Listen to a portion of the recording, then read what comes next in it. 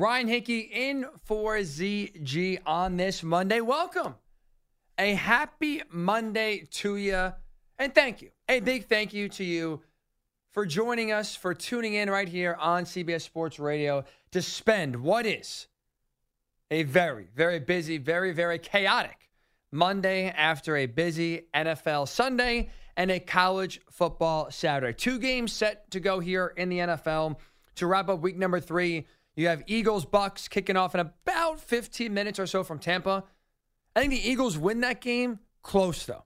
I think the spread is 5.5 last time I checked. Nick Kostos will join us from BetQL in 15 or 20 minutes or so to kind of get some last-second bets on that game and also Rams-Bengals as well. Speaking of that game, Joe Burrow will start for the Bengals as he does get set to try to avoid an 0-3 hole for Cincinnati and save the season for the Bengals, and we'll play through a calf injury. I will circle back and keep you updated on these games all show long. Talk still a lot of NFL as we go along here, but I do want to hit on college football after what was a massive weekend where you had 6 ranked, unranked matchups, a lot of great teams, and a lot of great finishes throughout the weekend on Saturday. And I want to ask a very simple question and get this conversation going. Which team from a loaded Saturday was the most impressive? Which team were you most impressed by with their performance? For me, it was the Oregon Ducks. I thought Oregon had the most impressive performance on Saturday. And it's not surprising. It's not surprising. They went into the game favored by 21 points. I thought Oregon would win and would cover the spread relatively easily. I mean, they covered the spread in the first half. They were more than cruising along in that game. So it wasn't a shock that they blew the doors off of Colorado. It was expected, frankly. They did what they did to Colorado. But here's why I'm still giving them, even though it was not a surprise or not unexpected, why I'm still giving them the award, if you will, of the most impressive performance from Saturday. It's because we have not seen a lot of dominant performances like that so far this season. This college football season early on has been, I think, one that has rang through the theme of parity. And I love it. But I think if we honestly sit here and look at the landscape of college football right now, and I asked you, who is your pick to win the national title? Who is your favorite right now?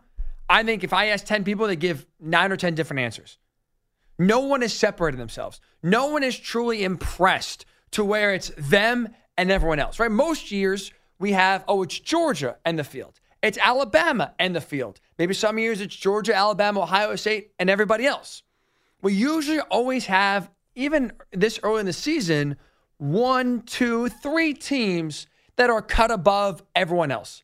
This is the first year in a long time where there is no line, where there's no separation from the elite and, let's say, the really good, from the national title contenders and like college football playoff contenders. I think any team right now in the top 10 could truly win the national title this year. And so in a year that's been marked by close games and not a lot of dominant performances, that was quite the contrary what we saw in Eugene, Oregon on Saturday. Oregon took the field as the better team. They showed right away they were the better team and left no doubt. You talk about leaving no doubt from the jump. Let me just quickly here, in case you forget, it was a busy weekend and this now happened 2 days ago. So just to jog your memory, this is how Oregon started the game Saturday at home against Colorado in what was right now the most watched game of a loaded weekend. They got the ball first. What does Oregon do? Go right down the field, touchdown. Oregon touchdown, Colorado punt 3 and out. Oregon touchdown, Colorado punt. Oregon touchdown, Colorado punt. First 3 possessions for the Ducks, touchdowns. First 3 possessions for the Buffs, punts. No sustained drives. Nothing going whatsoever. I mean, that game, if you had trouble getting to the stadium, or if you were watching maybe another game or you had something to do, you ran out of the house quick, let's say between the end of Florida State overtime and before Colorado, Oregon kicked off, you went to the store to go get something to eat. You came back, you sat in your seat, you sat on your couch, the game's over. The game was already over by the time you sat down. That's how dominant that game was, and that's how much Oregon flexed their physicality, their depth, just to flat out overwhelm Colorado. It's not a surprise, right? That is where we truly saw the vulnerabilities of Colorado. TCU, Nebraska, Colorado State, not built, not talented enough to expose the major weaknesses that the Buffs have. Colorado has zero run game, can't stop the run, can't block on the offensive line. And you look at this game against a legitimate college football playoff contender, and I think right now a legitimate national title contender. You saw what a good team does to a bad team. Expose their flaws. We talked about the lack of a run game for Colorado on offense, how they're one-dimensional just passing the ball. 25 carries for Colorado in the game, 40 yards total. 1.6 yards per carry. Not going to get it done. Ducks on the flip side, we talked about Colorado not stopping the run. 240 yards on the ground. And we talked about the offensive line not being able to block. Shedeur Sanders sacked 7 times, most sacked quarterback in college football so far through the first 3 games. This is not a surprise, and this is a credit to Oregon to where there was glaring weaknesses and glaring holes on Colorado, and they did what good teams do. Blow them out of the water. Take advantage of your opponent's weaknesses and exploit them. Credit to Dan Lanning. He talked the talk. I guess technically right before the game, that pregame speech, it got pumped out everywhere. Which, by the way, really fast on a side note, I don't know why everyone is blowing that pregame speech up. I bet you if you went into the locker room of TCU, of Nebraska, and Colorado State before they were set to take the field against Colorado, their coaches had similar things. I'm not taking away from Dan Lanning. I just don't know why a lot of people are like, wow, they're there for clicks, we're here for wins. That's how every coach feels. There's a reason why Colorado has so much attention. There's a lot of people that support and root for Deion. There's a lot of people that root for his demise, that want to see him fail.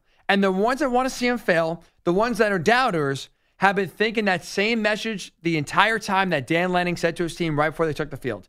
Colorado's there for clicks, YouTube views, publicity. We are here for wins.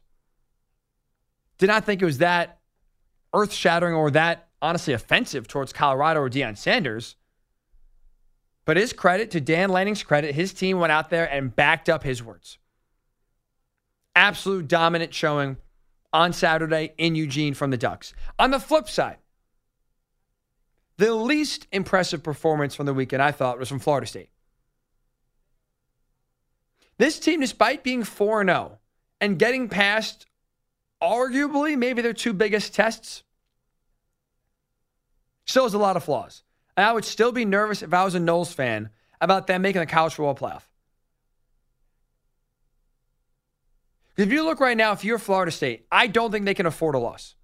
I don't think Florida State at 12-1, even if they're ACC champs, is a lock to make the college football playoff. They are going to need help. When you see the depth of the Pac-12, they are bare minimum getting 1, maybe 2 teams in the college football playoff.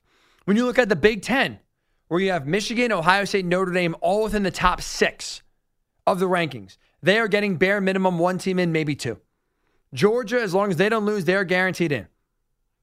Texas right now ranked above Florida State. You look around, there are not a lot of, or there's not, I should say, not a lot of room for error here for Florida State, because a lot of teams right now that could really have a better and much improved resume versus what the Seminoles got. And that's why they desperately needed a win on Saturday. But even though they got the win in overtime, it's not where you come out of that game feeling good about Florida State moving forward. Feeling like, oh yeah, they got the ACC on lockdown and they won't lose another game the rest of the season. They have legitimate flaws. One of them being they can't run the football. They are one-dimensional. Now, to their credit, they have a great quarterback in Jordan Travis, a tremendous receiver in Keon Coleman. Johnny Wilson is a massive body. Bell, the tight end. They have weapons to throw the ball to for Jordan Travis. So if they are pass heavy, at least they have the horses to do so. But that's going to come back to bite them, where I do think you need to be able to win games in multiple ways in college football, because you're not going to have your A game every single week when you're talking about 18 to 22-year-old kids. Anything is possible, and they are the most unpredictable group of people on this planet. So when you run the ball like Florida State did on Saturday, 20 times for 22 yards. And even whether it was against LSU or even last week against Boston College, be unable to establish any sort of run game, that's a concern. Because all it takes is one bad game from Jordan Travis. And again, when I'm talking about a 12-1 needing help to get into the college football playoff, one loss I think is more damaging for Florida State than any other team in the top 10 right now because they don't have any other resume-boosting wins left on their schedule. You need to make sure you are at your peak performance every single game. You escaped Chestnut Hill last week against Boston College. You escaped Death Valley this past Saturday against Clemson, and a team, by the way, that's its most vulnerable under Dabo Swinney, and one that should not have been in the game. You can't run the ball. You can't run the ball, and you need a strip sack to be able to tie the game, and then a missed chip shot field goal from a guy who was about to be a New York City stockbroker, basically about to be my neighbor. He gets a call from Dabo Swinney, hey, come kick for us, we need you, and miss a chippy that should have been the game winner just to get to overtime. You need all that to go your way. I feel like Florida State's going to get got sooner rather than later. That's why for me, I don't feel great about Florida State coming out of this game, even though they needed to win. And if you listen to my show on Saturday morning, if you can't, I get it. It's 2 a.m. to 6 a.m. Eastern every single Saturday morning right here on CBS Sports Radio. Check out the podcast, though, Hick at Night, night spelled Nite. You can get the entire show on podcast form so you can listen at your convenience. I talked about on Saturday morning of all the big games, right? The 6 ranked, unranked matchups, Ohio State taking on Notre Dame, Ole Miss, and Lane Kiffin trying to get one over on his former mentor and Nick Saban, Deion going to Eugene to try to upset and continue the Cinderella ride against Oregon. No team I thought needed to win more than Florida State on Saturday. Now, they got the win. Doesn't mean, though, you have to feel good about them coming out of that game. And that's 2 games now in a row where Florida State left you thinking, yeah, they're 4-0. They're high up there in the rankings. But are they really that good? They got a lot of question marks. A lot of question marks. That's why for me, even though they got the win, least impressive performance I thought from Saturday goes to the Florida State Seminoles. Now, really fast, bouncing around the rest of what was a loaded college football slate before we do get to Nick Kostos here, a BetQL to get you set for both Monday Night Football games coming up here in a few minutes. Ohio State, nice win, right? Last second touchdown to beat Notre Dame, stun the Irish, and win a game they really had no business winning. Even though they won a road game in a top 10 environment, I am really not that impressed with Ohio State. For me, I look at this game, that was to me more about Notre Dame losing that game than it was Ohio State winning it. Kyle McCord still does not look comfortable, does not look like he's going to be the next Justin Fields or CJ Stroud in that offense. That offensive line is not very good whatsoever. And you know how I know that? Because all you got to do is look at late-ish in the fourth quarter, the second to last drive for Ohio State. They're in Notre Dame territory, needing a touchdown and take the lead. On 4th down and 1, instead of going right up the middle, instead of telling your 5 offensive linemen, win the line of scrimmage, get a push, and let's get a first down, he tried a wide receiver sweep because Ryan Day knew we can't run the ball up the middle because we can't trust our offensive line is going to get a push up front. That offensive line is bad. The quarterback is not very good. Run game is hit or miss. It's kind of all or nothing with Trayvon Henderson, who's super talented. We saw in the 60-yard touchdown he had. If you let him loose, he'll take advantage. But otherwise, if you're able to corral him, they don't really make a lot of explosive plays. That was one where if Notre Dame has 11 guys on the field, they can count. If Notre Dame, instead of throwing the ball, late in the game, runs the ball and makes Ohio State drain their timeouts and drain the clock, we're talking about a Notre Dame win. But the Irish had plenty of miscues, gave the game away, and I did not come out, even though they won the game in thrilling fashion, did not come out of that thinking that Ohio State is anywhere near as good as Michigan or Penn State. None whatsoever. And if you're Lane Kiffin, really fast here, I got 3 words. I guess 4 words. Are you kidding me? Are you kidding me? Guy who made, not afraid, not shy to tell you how much he wants to beat Nick Saban. This was the year. Your offense is humming. Alabama is the most vulnerable it's been since 2007. Dropped 10 points. 10 points is what you can muster in a loss. I really thought Ole Miss was going in there and winning. That was a really futile and I thought pathetic performance from the Rebels here in Tuscaloosa against a very vulnerable Alabama team. All right, we'll continue to talk some college football here, but when we do return, we're about to get set. If you have any last-minute bets, any last-minute questions about Eagles, Bucks, or even now in an hour or so from now, Rams, Bengals, we go to the best. Nick Kostos, BetQL network host, tremendous host of You Better You Bet, will join us next to get us set for the finale, the two-game finale of Week 3. It's Ryan Hickey in for Zach Gelb on CBS Sports Radio. It is the Zach Gelb Show. Ryan Hickey in for ZG on this Monday. Another Monday night doubleheader as we just have kickoff between the Buccaneers and the Eagles. In about an hour or so from now, Rams and Bengals will kick off here to conclude week number 3 in the NFL. But to get you set for both games here, also talk about some of the chaos from yesterday. We go to one of the best. Nick Kostos, host of You Better You Bet on the BetQL Network, joins us right now. Nick, it was an upset-filled week number 3, upset-filled Sunday, really. Colts, Texans, how about the Cardinals, the scrappy Cardinals coming on in. Upset-filled Sunday, how we doing? I'm doing great, man. It was a good Sunday yesterday. Felt like it's really funny how this works, right? When you bet on games, I bet the Commanders and the Broncos yesterday combined final score against 107-23, and had a winning day. Otherwise, those are the only two side bets I lost yesterday. Like won everything else, and it's funny, right? When you go to bed at night and your head hits the pillow, I'm like, yeah, like I won money. Also, I made maybe the 2 worst bets I'll make all season. The good news is, I guess you'd rather lose like that on a bet than have it come down to the final second. So doing well on this Monday. Yeah, that's true. At least the Broncos one, you can rip that ticket up pretty early. And not to sweat that one out. Holy cow. As you look to tonight, we just have kickoff between the Buccaneers and the Eagles. This line closed, at least the last I saw, Eagles 5.5.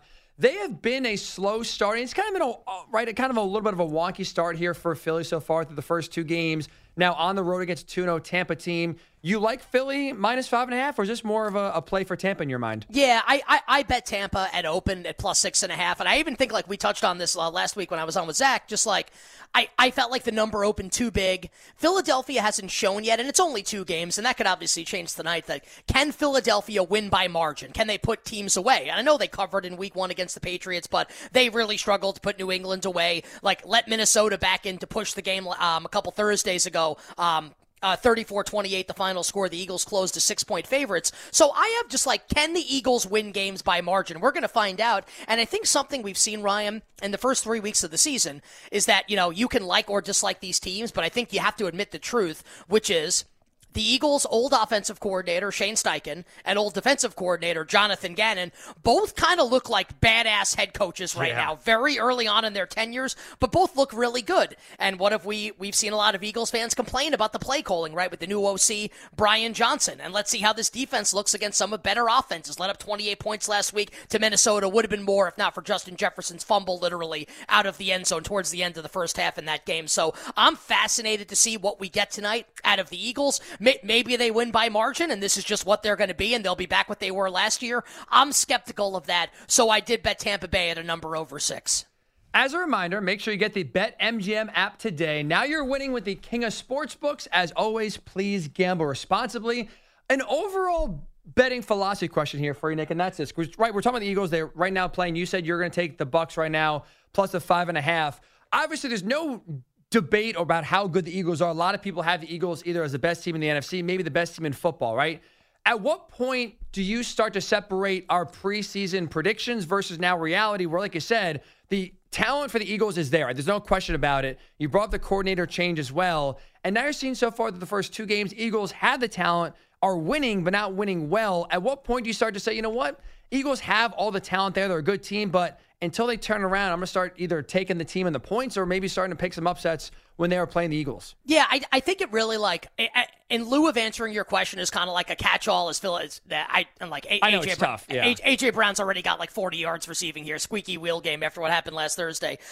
In lieu of kind of giving like a catch-all answer, like each game is kind of like its own individual puzzle piece that needs to be figured out. So as far as like game by game betting, I'll stay away from stuff like that because like it all depends on what the point spread of the game is. But as far as just like an overall philosophy, I think if the Eagles struggle to put Tampa away here, if they lose this game, I think it's fair, like, that your NFC rankings would be like San Francisco, draw a line, and then probably you put Dallas and Philly in the same tier. And maybe if the Eagles win impressively tonight, maybe that first tier is San Francisco and Philadelphia. So I do think that we can learn a lot about teams through the first 3 weeks of the season. And there are definitely some teams that we have learned a lot about, and I will take that into the betting market and make bets, Ryan, coming up in week 4. You just mentioned before the A.J. Brown connection. Obviously, the last time we saw the Eagles was Thursday night, and we saw A.J. Brown at that point was a blowout, margins, complaining about the lack of targets he has and was getting so far in the game. 2 catches, 44 yards. Right now, at least I'm seeing some live lines for A.J. Brown. About 103 yards is the live line over-under for him receiving yards tonight. Is that a number you touch right now because of kind of what we saw on Thursday? No, I think you could have bet like over 70.5 before the game started. Okay. So, like, yeah. For me, no, but I mean, the bet. So coming in though, yeah, like just because I wouldn't bet it doesn't mean it can't win. Of course, like it can win. Just that, like, I feel like the time to bet AJ Brown was before kickoff, like not now. On the other game we have in about just under an hour or so from now, Bengals-Rams. Bengals did close the 3-point favorite. Joe Burrow is going to play. Obviously, health is going to be crushed with his calf. It's a little tough because he hurt his calf right the second to last play of the game last week against the Ravens. So it's not like we have a huge sample size for how he is able to play on what is a not 100% calf. How are you feeling in this one? Well, I think it really comes down to what you think Joe Burrow is going to be in this game, because this is a crazy point spread. If Joe Burrow is going to be healthy, and he looks pretty good in this game. If Burrow were fully healthy, the Bengals would be more than a touchdown favorite in this game. Keep in mind, the Rams last week hosted the San Francisco 49ers, and the Niners closed more than a touchdown favorite in that game, which means that bettors think that, look, the Rams can be a little impressive, but like the Rams are not a great team, and bettors don't think of the Rams as a great team. So if you're out there listening, and I don't have the answer to this question, I can tell you what I think, but I don't know. No one knows, right? We'll know when we watch the game tonight how healthy Joe Burrow actually is. If you think that you're going to get a good performance from Joe Burrow tonight, who has said he's less than 100%, doesn't mean he can't still play well, but he's less than 100%. If you think he's going to play well, this is the discount of all discounts with which to bet on the Cincinnati Bengals. Only 3 at home against a team that was just 7-point underdog at home last week against San Francisco. Now on the flip side, if you think this Burrow calf thing is a big deal, I'm more in the second camp, that I don't think this is going to be a vintage Joe Burrow performance tonight because he's not healthy. If you think that this is going to be like maybe he doesn't finish the game,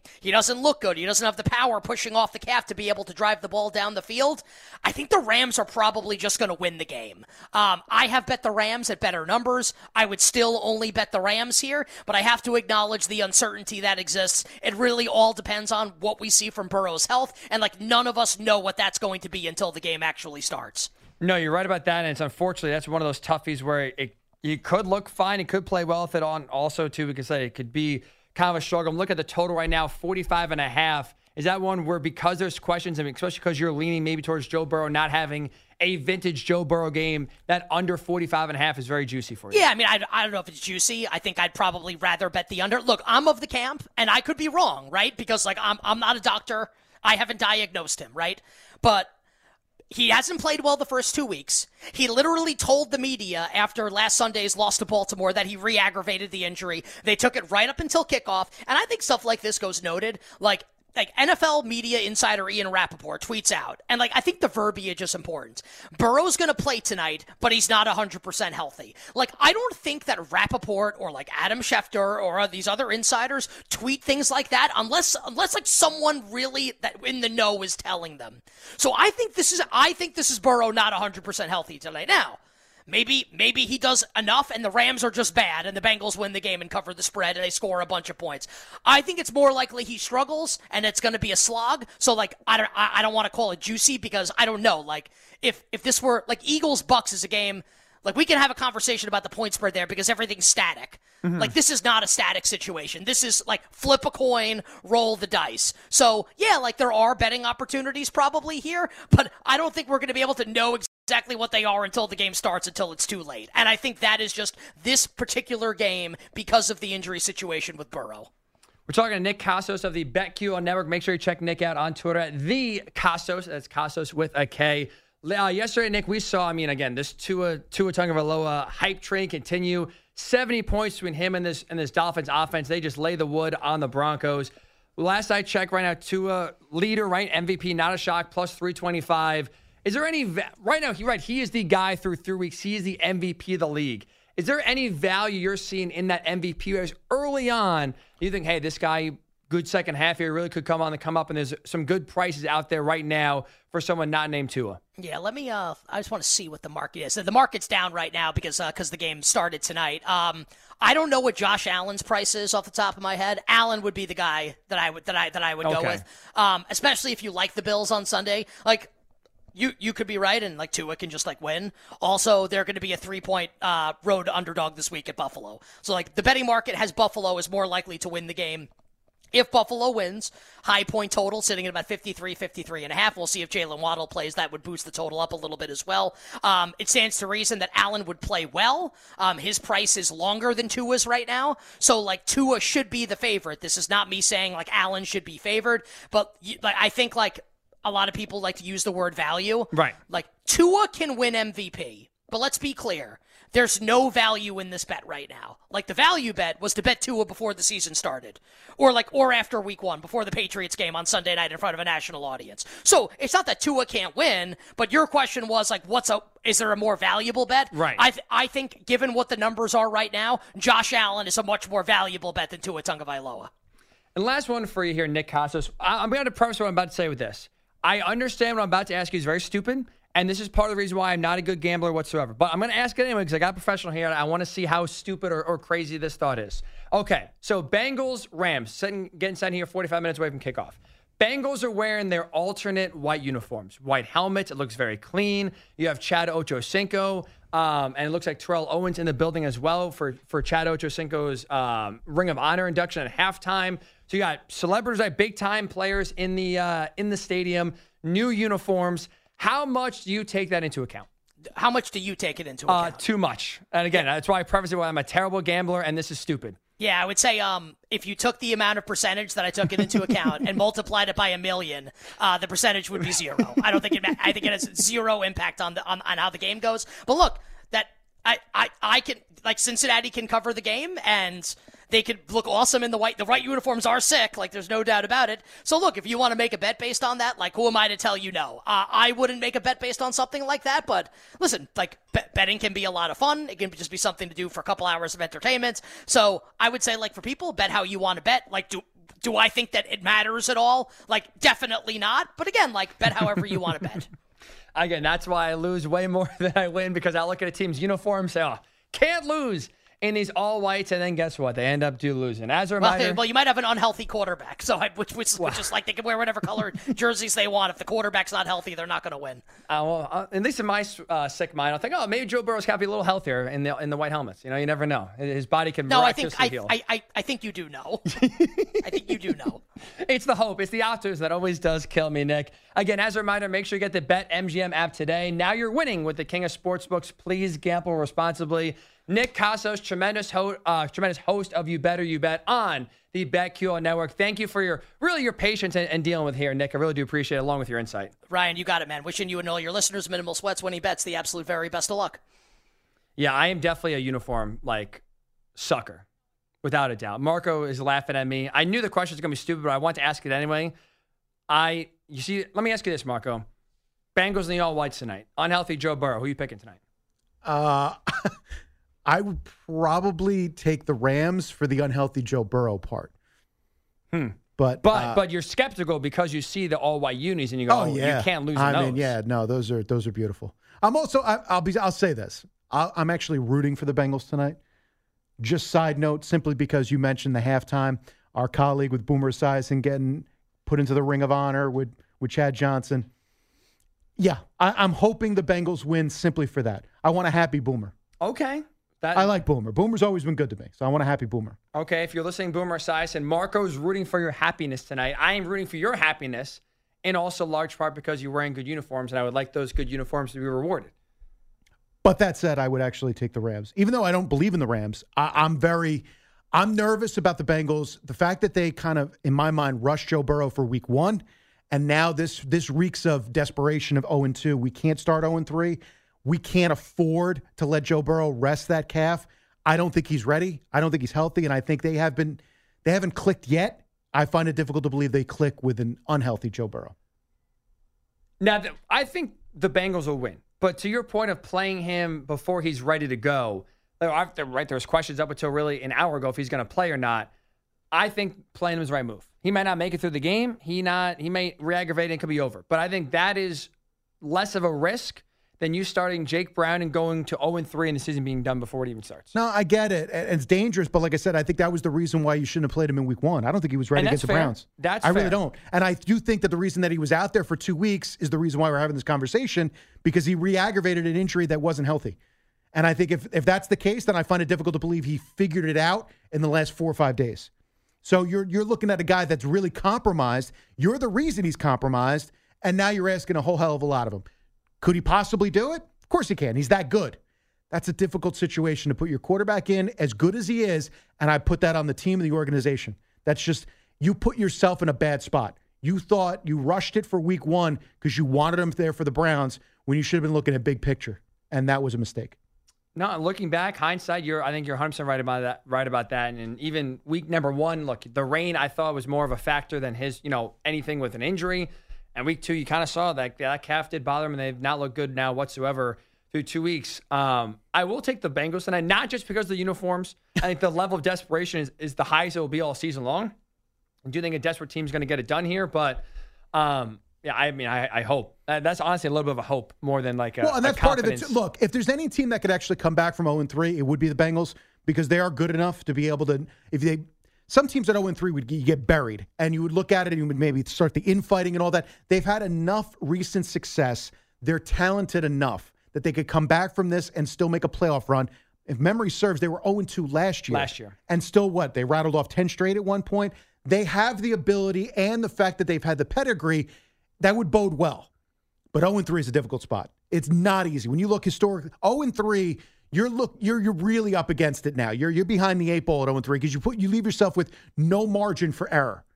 And that might be the situation the Bengals find themselves by the end of the night. And I think that's part of the reason why they already agree he's not 100%, but that's, I think, going to be the biggest reason why right now you'll see Joe Burrow in the all-white for the Bengals here in about 45 minutes or so. All right, so we got one Monday night game underway. Mark will update you on that score here in a second. Another one getting set to kick off here in about 45 minutes or so as well to conclude week number 3. We'll keep you updated all throughout the evening on these 2 games to put a capper on the week, but also, too, we do return here on the Zach Gelb Show with Ryan Hickey filling in. It's a news brief, including Josh McDaniels reteaching everybody how to count and do math. We'll let you hear it for yourself when we do return again. Ryan Hickey in for Zach Gelb right here on CBS Sports Radio. But here at the latest CBS Sports Radio update is Marco Bloody.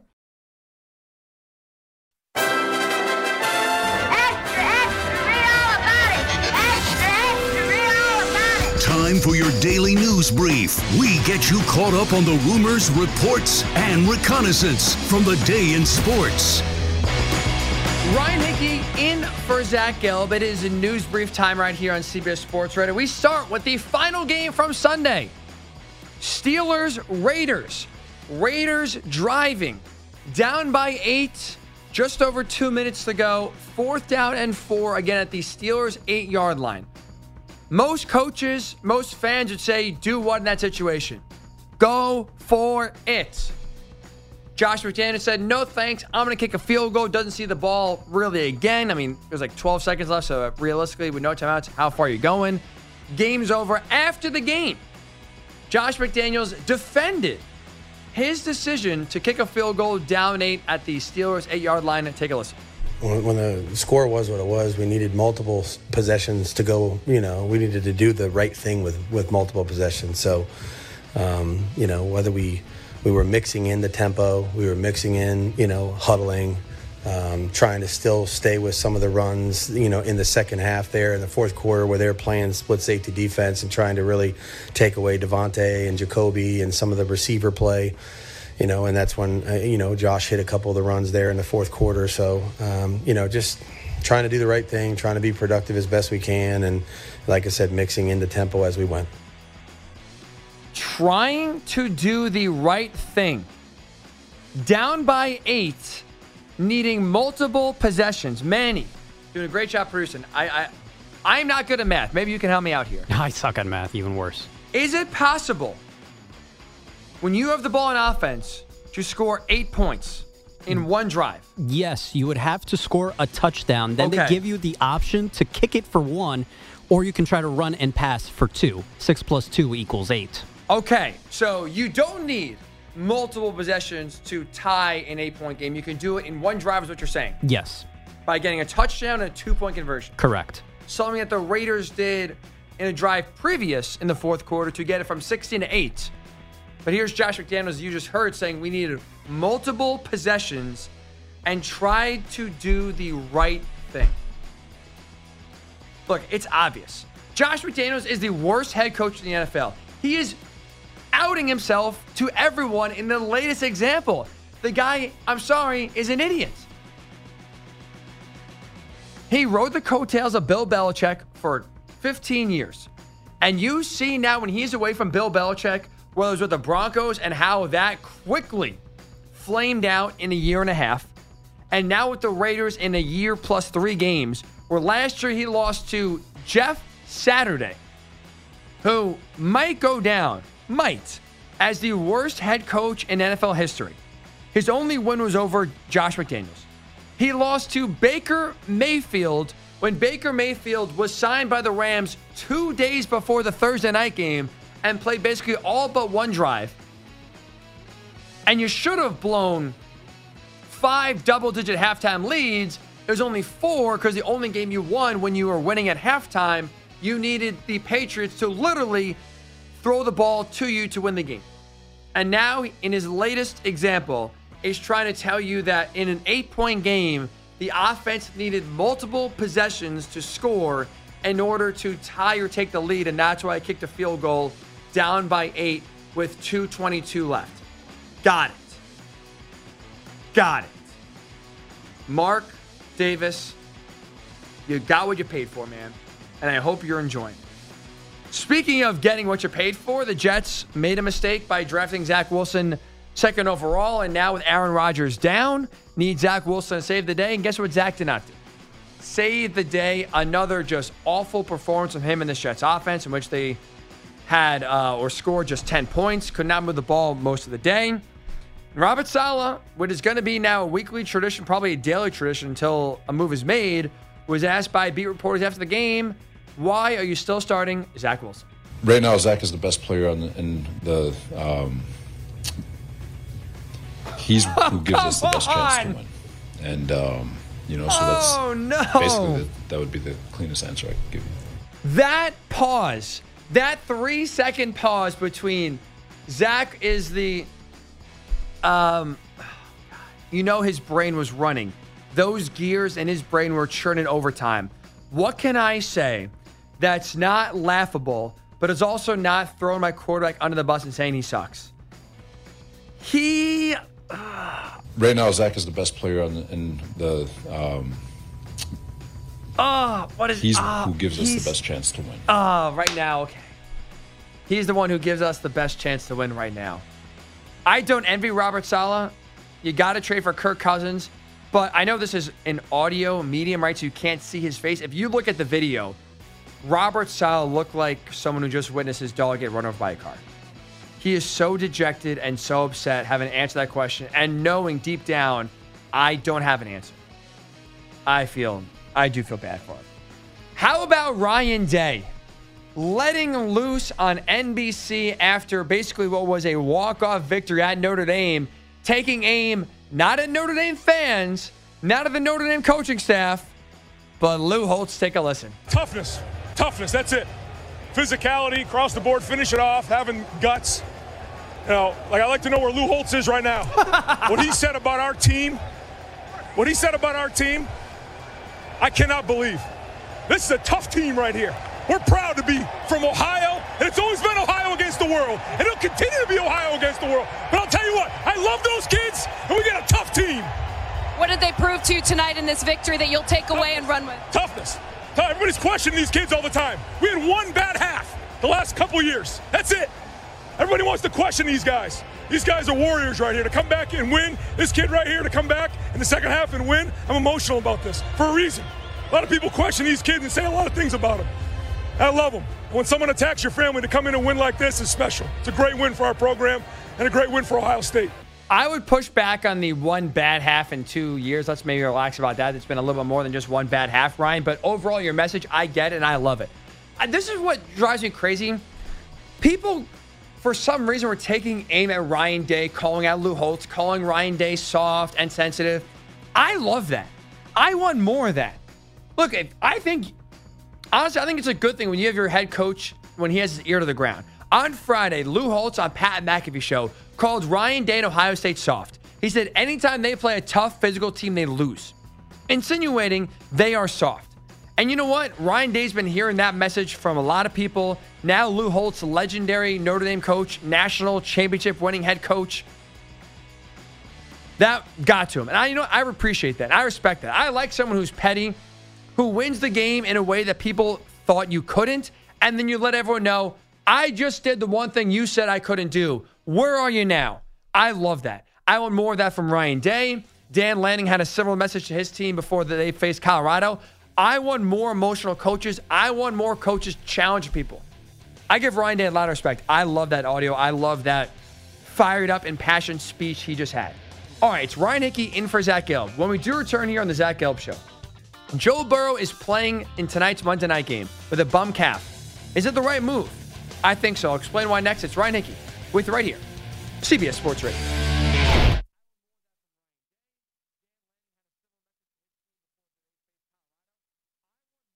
You're in a 5-minute break.